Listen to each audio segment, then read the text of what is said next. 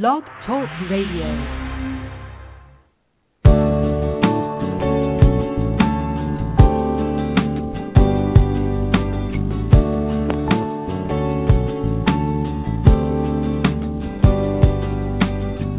From Lives in the Balance, the nonprofit organization committed to advocating on behalf of behaviorally challenging kids and their caregivers, this is Dr. Ross Green. Welcome to Collaborative Problem Solving at School. I'm delighted that you were able to join in. This program airs live each Monday at 3:30 p.m. Eastern Time during the school year. We explore a variety of topics aimed at helping you better understand and help challenging students and implement the collaborative problem-solving approach in your classroom and your school. If you have a question or comment, call 646-727-2691.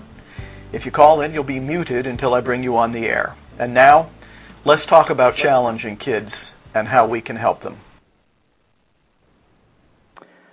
Summer's over, and that means school's back in. Collaborative problem solving at school is back on the air. And, well, what better way to start the year than with our educators panel, minus one member today. But welcome back, everybody. I hope that it's a great school year and that it is filled with efforts to get better at and help kids using collaborative problem solving. I hope your summer recharged your batteries. I wish that I could say mine did, but I worked too hard this summer. And so I would say that I have partially recharged batteries, but what better way to get my batteries charged than by starting the year with the educators panel and two of my favorite people, Nina and Carol, who are on the air with us now. Hi, Nina. Hello. How are you? I am well. How are you? I'm very well, thank you. And before I say hi to Carol, I'm going to let people know that Nina is, well, Nina's job title has changed. Do you want to tell us about that? Yes, this year I am the interim principal of the elementary school for this year, so very excited. Very exciting, very exciting. And you were the school counselor up until now, yes? Yes. Yep. Carol, hello to you as well. Hello, it's great to be back. So now Nina and you are both principals, which is pretty cool if you think about it, eh? Yeah. I think Nina sounds a little bit in shock still. Yes. No, I'm getting used to the title. It takes me a while. It takes me a second to remember. Well, forget the title. Are you adjusting to your new job responsibilities? I am. It's been a great start, and I enjoyed the summer work very much, getting prepared. So I'm adjusting so far. How are people in your building adjusting to you? They've been wonderful, just so supportive, and I have such a wonderful group of teachers here. I could not ask for a better place to work, so they've been great. Fabulous. Good. Yeah. And is doing what you've been doing, which is at least part of your role, helping behaviorally challenging kids, what's different now that you're the principal? Well, not a lot has changed since I worked so closely with our school principal, with the behaviorally challenging kids for sure. So I really was able to be right up with her throughout everything and designing things, that she was so on board as well with CPS. So I think the difference is I might have a little more say in some of the plans, but also they get sent to me when it's really at the point of trying to decide what to do next. So it's just figuring out that role and working closely with my new counselor, who was actually my intern last year. So she was also able to really learn a lot about CPS. So we've worked together, kind of redefining our roles too. As that's the hard part for me, I guess. When does she go? When do I go to help the students? So figuring that out, but it's not going to change how I approach children, especially children that are having a challenging time or a rough time at school, and just always trying to figure out what's really going on and being curious, and that's not going to change. I can't imagine it changing. You've got it bad. Yes, I do. As the saying goes. Yep.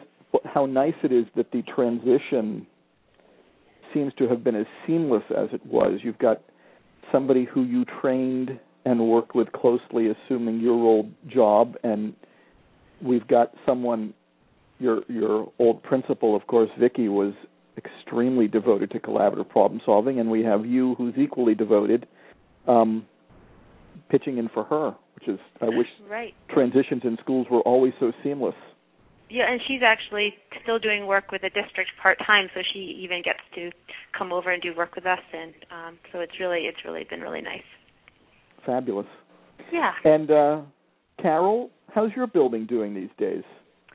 Well, we just started, we just came back to school. Our first day was Tuesday last week, so it hasn't even been quite a full week. So we're still just settling into classes, and I'm still settling some staffing, and so far, most of our students are returning, and the staff and I have been discussing. We're hoping to launch an actual action research project this year based on collaborative problem solving, and be more systematic in developing the skills of our staff members in implementing CPS, and just expanding that capacity amongst all of our staff. Tell us a little bit about your project. Well, the idea behind the project is to get some support from the district in terms of resources and getting copies of Lost at School for people, and support financially to attend a workshop, which I understand you're going to be in North Vancouver up here in November. So that's a big part of it. And so then the idea of the project is that each staff member who wants to join, there's two parts to it. So we would have regular sessions where we would talk about particular kids, view the videos on the Lives in the Balance work website, practicing using Plan B with students. And then throughout the year, each teacher would identify 2 students in their class who they felt would really benefit from collaborative problem solving, and just keep some documentation on the different interventions that teachers use with them, when they use CPS for what kinds of concerns, and then just see by the end of the year how those students have come along in addressing some of those unsolved problems and liking skills. Outstanding. Wow.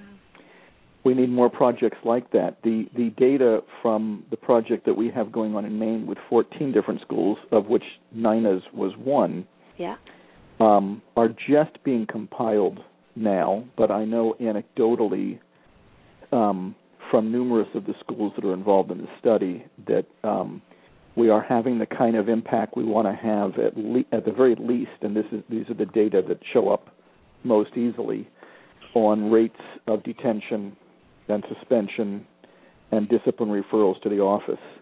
And that's extremely gratifying to see people's hard work paying off like that. Yeah, and I think for our school, what people are hoping, I think, I personally, being in the office, have seen the change over the last 2 years just in my own implementation in terms of historical rates of suspension and expulsion and things like that in the school. I think where the staff are hoping to see that difference is the actual reduction in need for referrals to the office, where concerns are being addressed proactively, and it's not getting to a point where students are being referred to the office.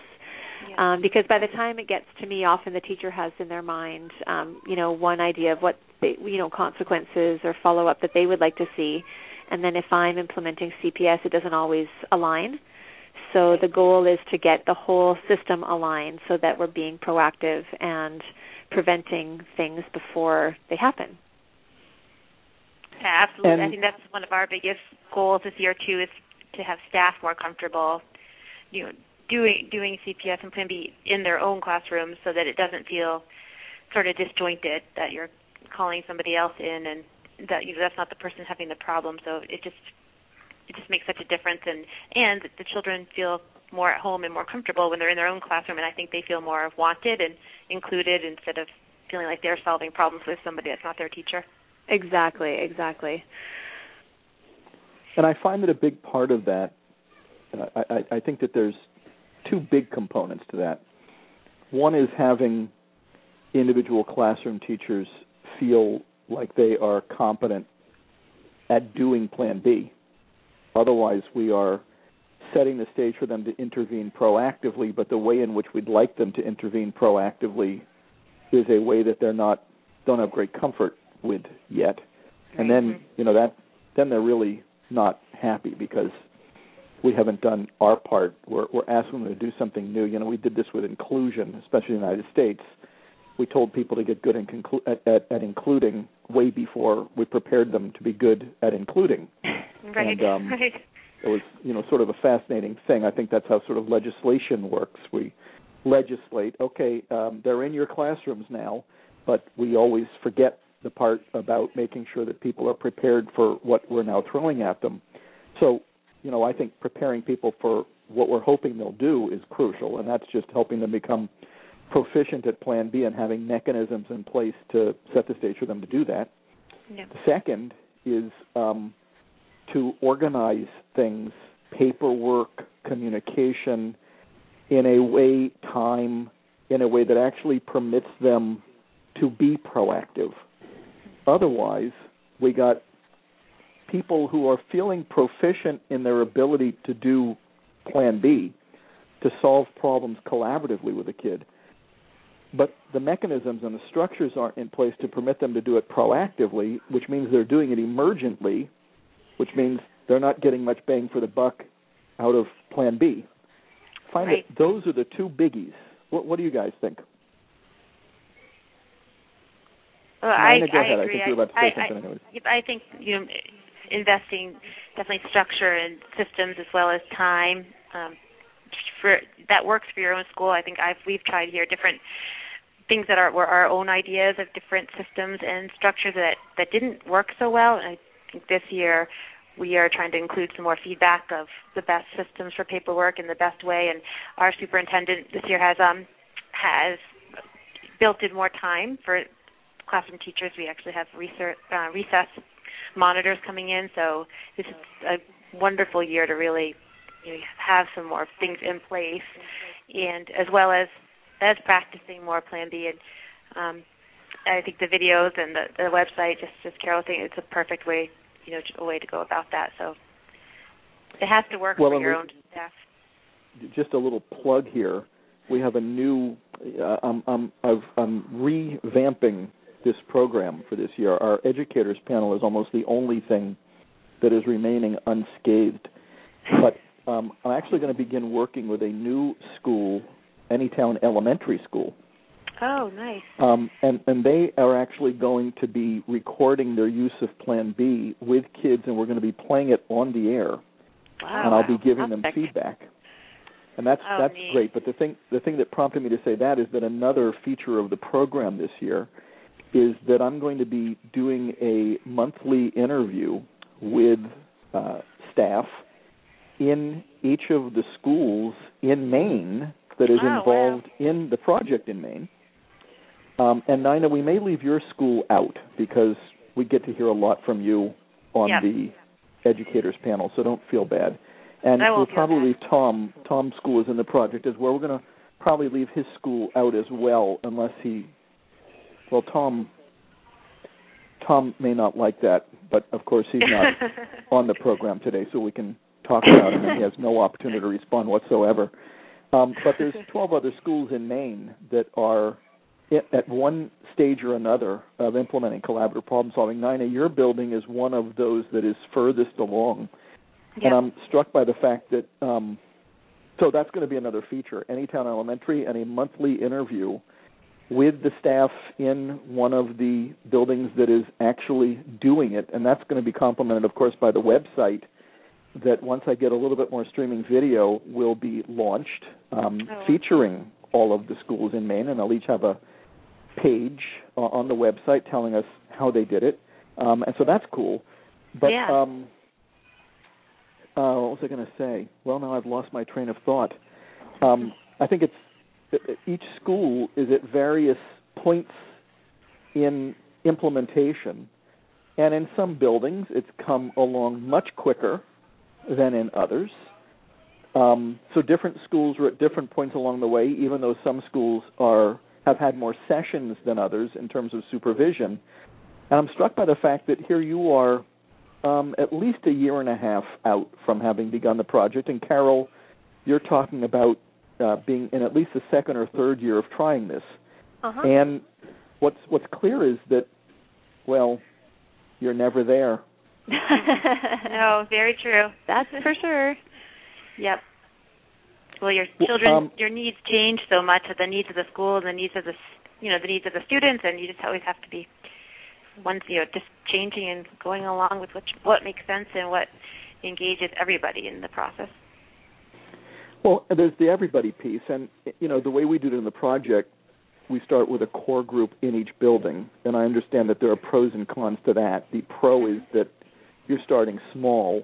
There's a major con to starting too big, and that is that, and I've been talking about this more in my talks lately, and that is that if you start too big, you have people who are enthusiastic about collaborative problem solving in the beginning, try it, but don't get the coaching and supervision they need to get through the hard times, and throw in the towel because they're not experiencing success with it early on because we started too big and couldn't possibly have given everybody the help that they needed in coaching them along through the hard parts. That's the disadvantage of starting big. The disadvantage of starting small is you have people who feel left out and feel like it's only the privileged few who are able to access the information. My opinion is the cons of starting big outweigh the cons of starting small. So I'm still always encouraging people to start small. But what we're hearing is that you've now, Nina, have you exposed everybody in the building? Is everybody exposed at least to collaborative problem solving? Yes. Last year, right in the beginning of the year when we had Kim come and train our whole staff, everybody stayed after school for 3 hours. That was really important to have start from that way, and so everybody's been exposed for sure. Good. And Carol, where are you? I'm not positive that everybody in your building has everybody in your building been exposed? Well, at the beginning of last year, I did show some of the videos from the website at some of my staff meetings. So people were exposed to it. Of course, we do always have some new staff, and so it is something that we're going to be discussing as a whole group as well as doing the small group study groups. Exposure definitely. I also had about a dozen copies of the book that I lent to people over the summer. And I know for myself, I didn't really do any work-related reading for the month of July, but I'm hoping once I got into August, I kind of caught up on it. So I am hoping that people, were at least opening up the book. What's really interesting is that I have a colleague at another school here in Surrey who has also been working with collaborative problem solving, and her school counselor is very much a proponent of it. And so we're going to be trying to work on this action research project together.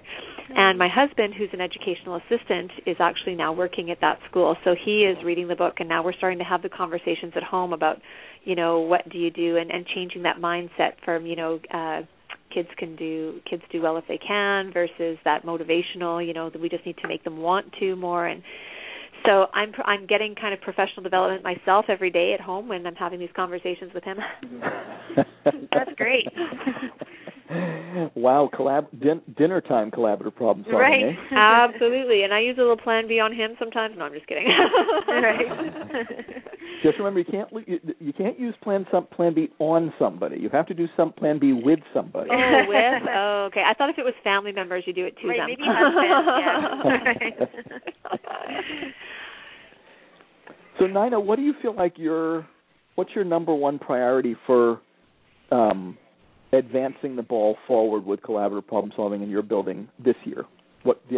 You've mentioned it briefly, but maybe you can go into a little bit more detail. What do you want to make sure happens this year, given that there's no there, and that this is a slow, steady process? I was with this guy last night. I was having dinner with a friend last night who is a cook, and he was giving my wife advice on cooking whatever kind of meat. I'm not a big meat eater.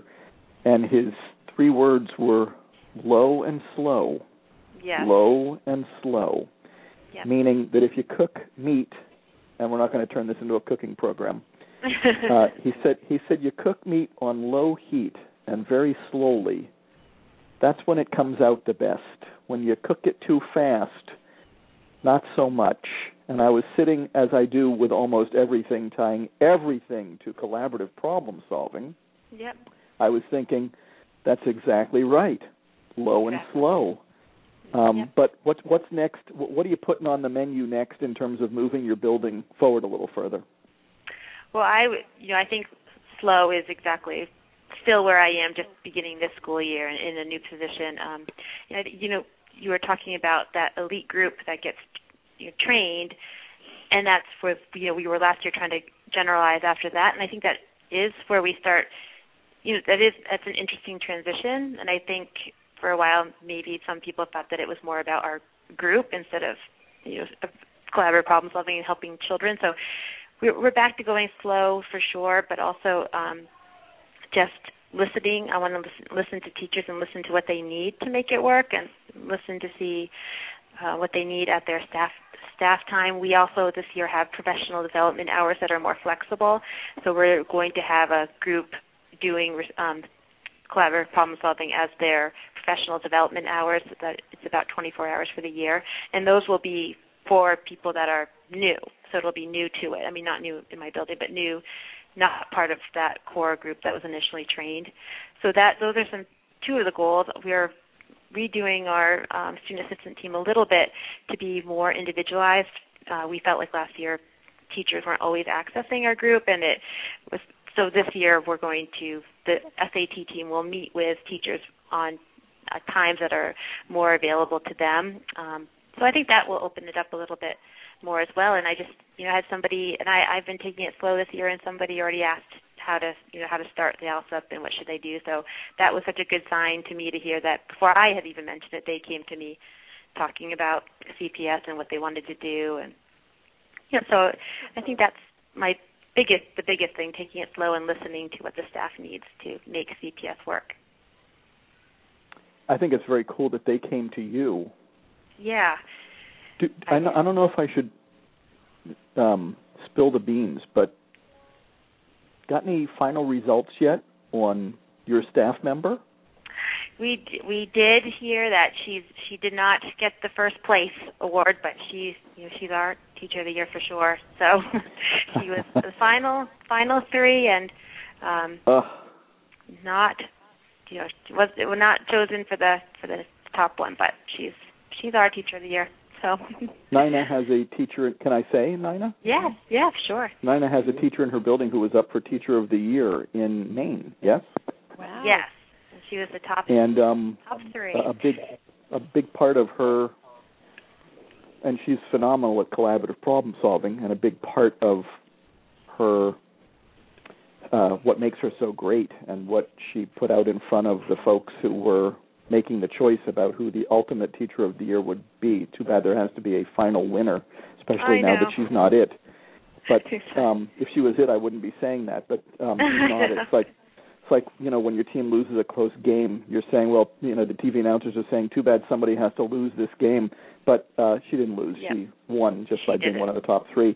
But a big part of what she talks about is collaborative problem solving and forming relationships with kids, and she's phenomenal at it. So lots of things happening in your building. Right, and now that she has, even being that top 3, there's so many opportunities for her to talk about CPS still in the state of Maine and even further. So they, they call on her for many things. So it's really exciting. Great. Yeah. Carol, where would you say you're at? Where am I at? I think your building. What? Well, I'm sitting on my exercise ball right now.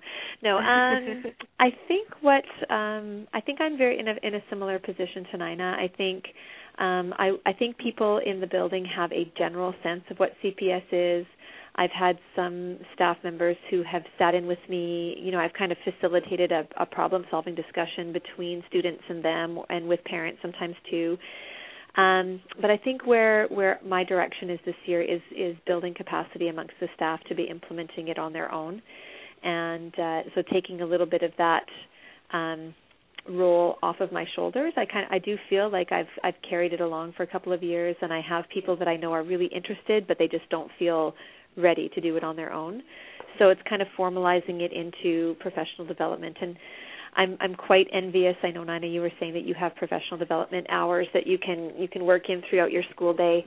I'm still probably going to be in a position where I'm going to be asking people to be doing this on their own time, whether it's, after school, a session every couple of weeks or something like that, because it is a smaller group. And one thing that I am willing to do, though, and this is something that the staff and I had discussed leading up to last school year, and then we were a bit derailed by the teacher strike last year. But with things being back to normal, I think that folks are willing to have me provide release time for them to either discuss it with a colleague, to coach each other, to I can take the teacher's class while they're having discussions with a student, things like that. I wish I had a counselor on school grounds more than just the day and a half a week that I get, because so often they're just working one-on-one with kids and helping them cope with different crises in their life. But I know that at my colleague's school, she has her counselor half-time, and so that's part of what he is willing to do, is to be that facilitator. So I'll kind of take that on in my building, which I'm happy to do, because I think when I spend the time, where you spend your time is what people see as being important to you.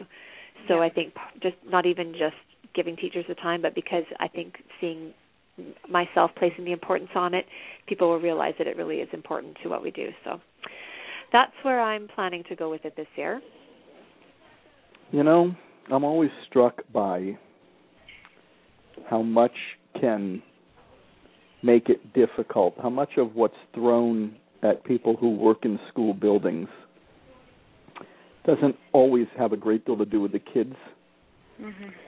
I mean, the strike is a good example of that, and not that strikes are good and not that strikes are bad, and strikes are not the only thing that make it difficult for people to stay focused on the stuff they really want to stay focused on in the building. And I'm always just blown away by all of the distractions that keep us from keeping our eye on the ball.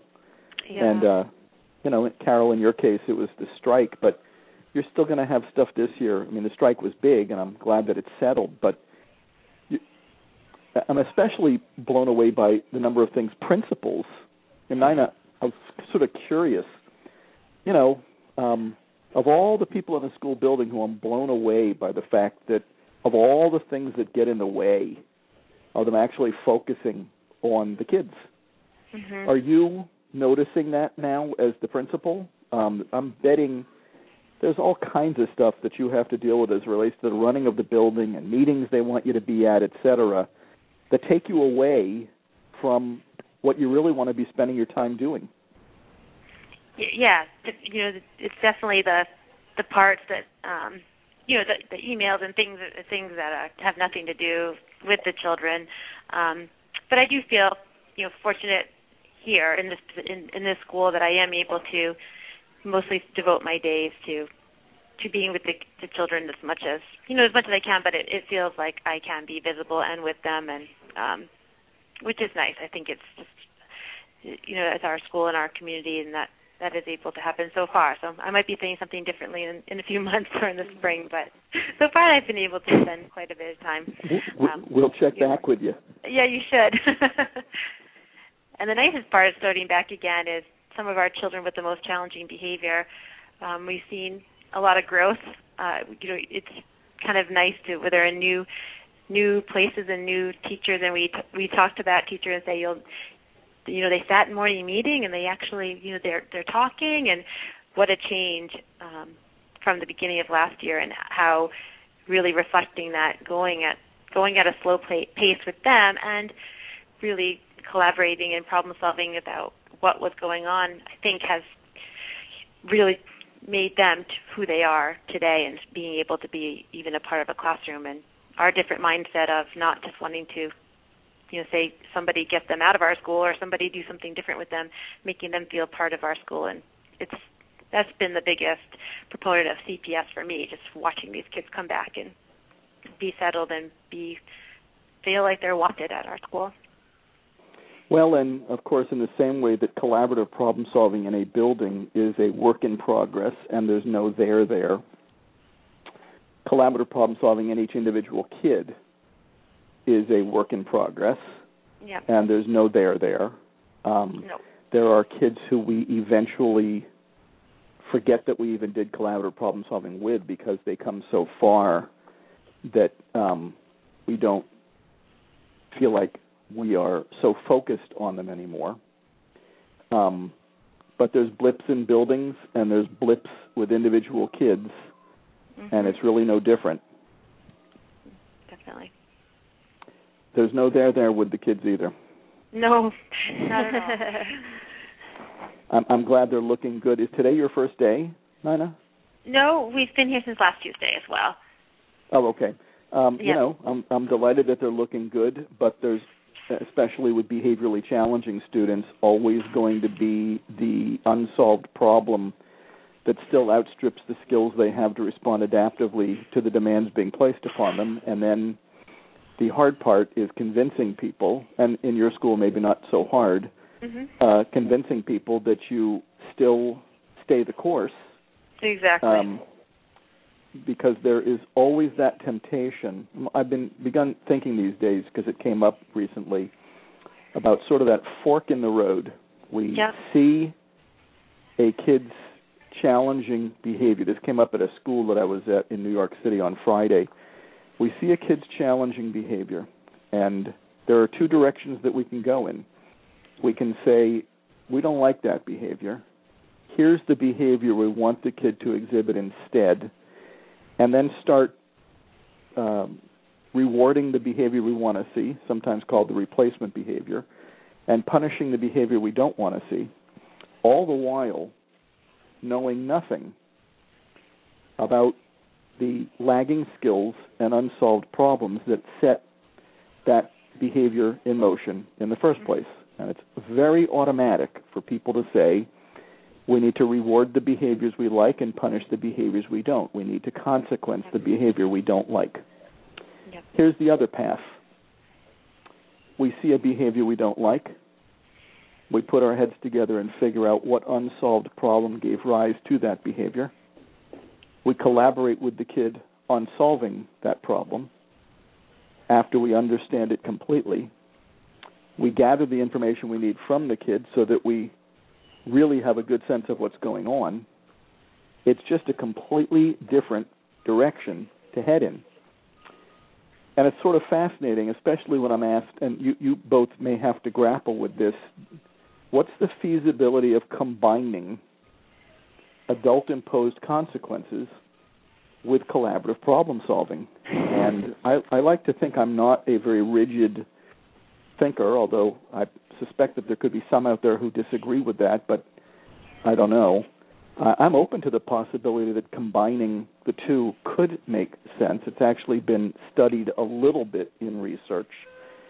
But I still think that when we are standing there at the fork dealing with a kid's challenging behavior, it truly is a fork because they are two completely different mentalities and two completely different ways of going about thinking about and dealing with a student's challenging behavior. Any thoughts on that?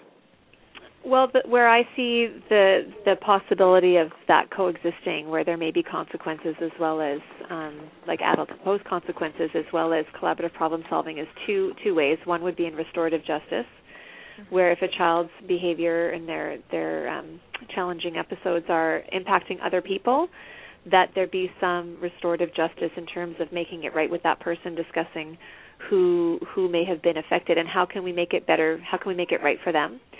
The other part that I've sometimes used, which does help, especially with some of those staff members who may be quite stuck in the mindset of consequences, is when there is a severe concern happening and it is affecting, the teacher's classroom and their classroom environment, and they really kind of have lost their ability to spend time with that child and be positive, is rather than imposing like a detention or a suspension, I'll bring that child into my office and have them spend a day or even longer with me. And what we can do during that time is try to lower the emotional level of both the student and the teacher, to get some work done and to have some collaborative problem-solving conversations, and just lower that, take some of the emotion and the frustration out of the situation until we're able to go at it again in a productive way with everybody involved. It's interesting. I think that there are restorative justice folks who would not view that intervention as adult imposed by definition. I think that restorative practices, making amends, making it right with the person who was, treated badly, can be done in both a imposed way, unilaterally, but can also be done in a collaborative way through discussion, not only with the kid who is on the hook for restoring, but also with the parties who we're trying to make reparations to and make amends to. I've seen it done both ways. I think that collaborating on reparations and making amends is more effective, mostly because you're now giving the kid who has done something you weren't too keen on a chance to think about it, rather than just having him do what we're telling him to do to make reparations. Of course. Right. The difference of doing what we used to do, just tell them to say sorry, and then it would be all better. You broke their pencil. No, of course not. And I think absolutely taking into account the wishes of the person who's been wronged is absolutely imperative, because I can only guess at what would make them feel righted. Whereas it's just like with a student, when you're using collaborative problem solving, we don't want to try to be the genius and try and guess what's going on. We ask the student. And so with restorative justice, it's asking the person who was wronged, what could you do what would help you feel like this was made right and help you to move forward, and then getting that input from the other student as well.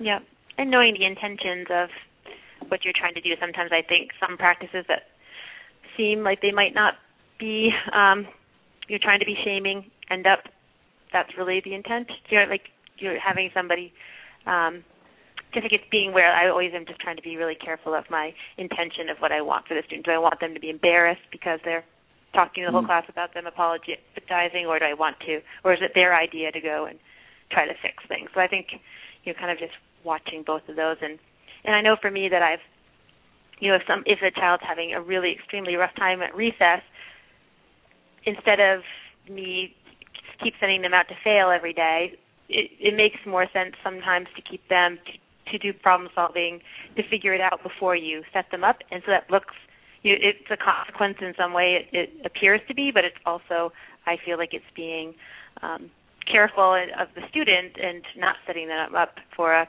horrible time until you can kind of get that problem plan in place. So I think it meets the needs of everybody's thinking, because it does appear to be a logical consequence, but it's also proactive. It's also you need to get a plan in place with the students' input before they can actually go out there and be successful. Right, and I think that's a really key point, Nina. Like you said, you're not going to just keep sending them out there to fail if you haven't been able to come up with some solutions with the child for that problem that's happening. And if you just keep, on the one hand, if you're saying, I'm with you, we'll figure this out together, we'll come up with a solution together, but in the meantime, you're still sending them out and the problem keeps happening. It's right. The child isn't going to trust you because you're not doing what you said you were going to do. So, sometimes, and while the child might not be happy to not go out, I think most of the time when that's happened with kids that I've worked with, they understand that you really are just, helping keep them safe and helping them be successful. And you can make it, an alternative that's fun until such time that you can come up with a solution to the problem together. Right.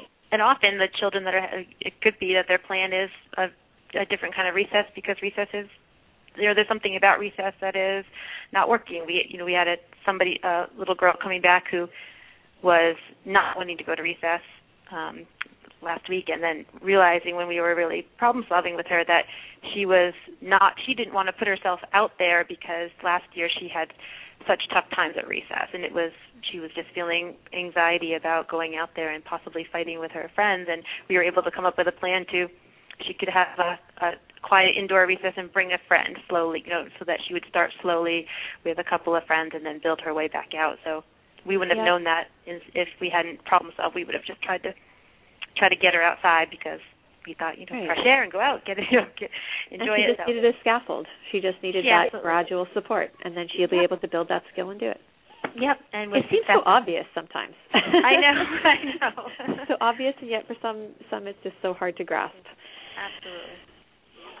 Well, I think it's that fork in the road. I mean, I can't help but adding that, and I think you both were saying this, it's hard for me to imagine restorative practices in the absence of solving the problem. Yeah. Because you can have kids making amends till the cows come home. Mm-hmm. But until the problem that's set in motion, the behavior that they're making amends for, until that problem is solved, they're still making amends. Yeah. Does that make sense? Absolutely. I think it's the same to me as responsive classroom. We are a responsive classroom school, but I can't see that alone without having collaborative problem solving. They have to go together, or else you're just putting Band-Aids and not with the kids that that are having the challenging behavior. We need to figure out what's really going on for them. Well, community building without there being a mechanism for helping people solve problems with each other. And the responsive classroom folks have added, in more recent memory, problem-solving conferences. You're right, yep. And I'd like to think that was influenced by collaborative problem-solving back in the day when I was working with them. I could be wrong about that, but they bear some resemblance to absolutely solving problems collaboratively. But building community without helping the members of the community know how to solve conflict with each other won't fly, and may explain why the responsive classroom folks have always talked about the 10% who really don't benefit from responsive classroom until something is added. Mm-hmm. And but anyways, what were you going to say? No, that's what we see here. They can go together as long as you have to have CPS, or you are leaving off a very important group of children. Yeah, I mean, if you ask me what do we as human beings, with all of our community building and love and peace, there are a lot of people who want people to love each other better, and I think that's a fantastic thing, loving each other better. But love doesn't really teach people how to resolve conflict. Mm-hmm. So I think to myself, both are great, but love, restorative practices, community building, people still need a technology for knowing how to solve problems together. Otherwise, a lot of it falls apart a little bit. Yeah. Just one man's view. And, of course, a predictable view from this one man. I'm sorry to report that we are basically out of time for today. I so enjoy our educators panel and hearing from you both and talking with you both. Ditto. I hope it's fun for you guys, too. Absolutely. We're going to call it a day for today, and thank you to both of you. I'm glad we've got this ball rolling again this year, and I'll be back with another edition of Collaborative Problem Solving at School next week, now that we got our groove back on. And I will talk to you all then. Take care.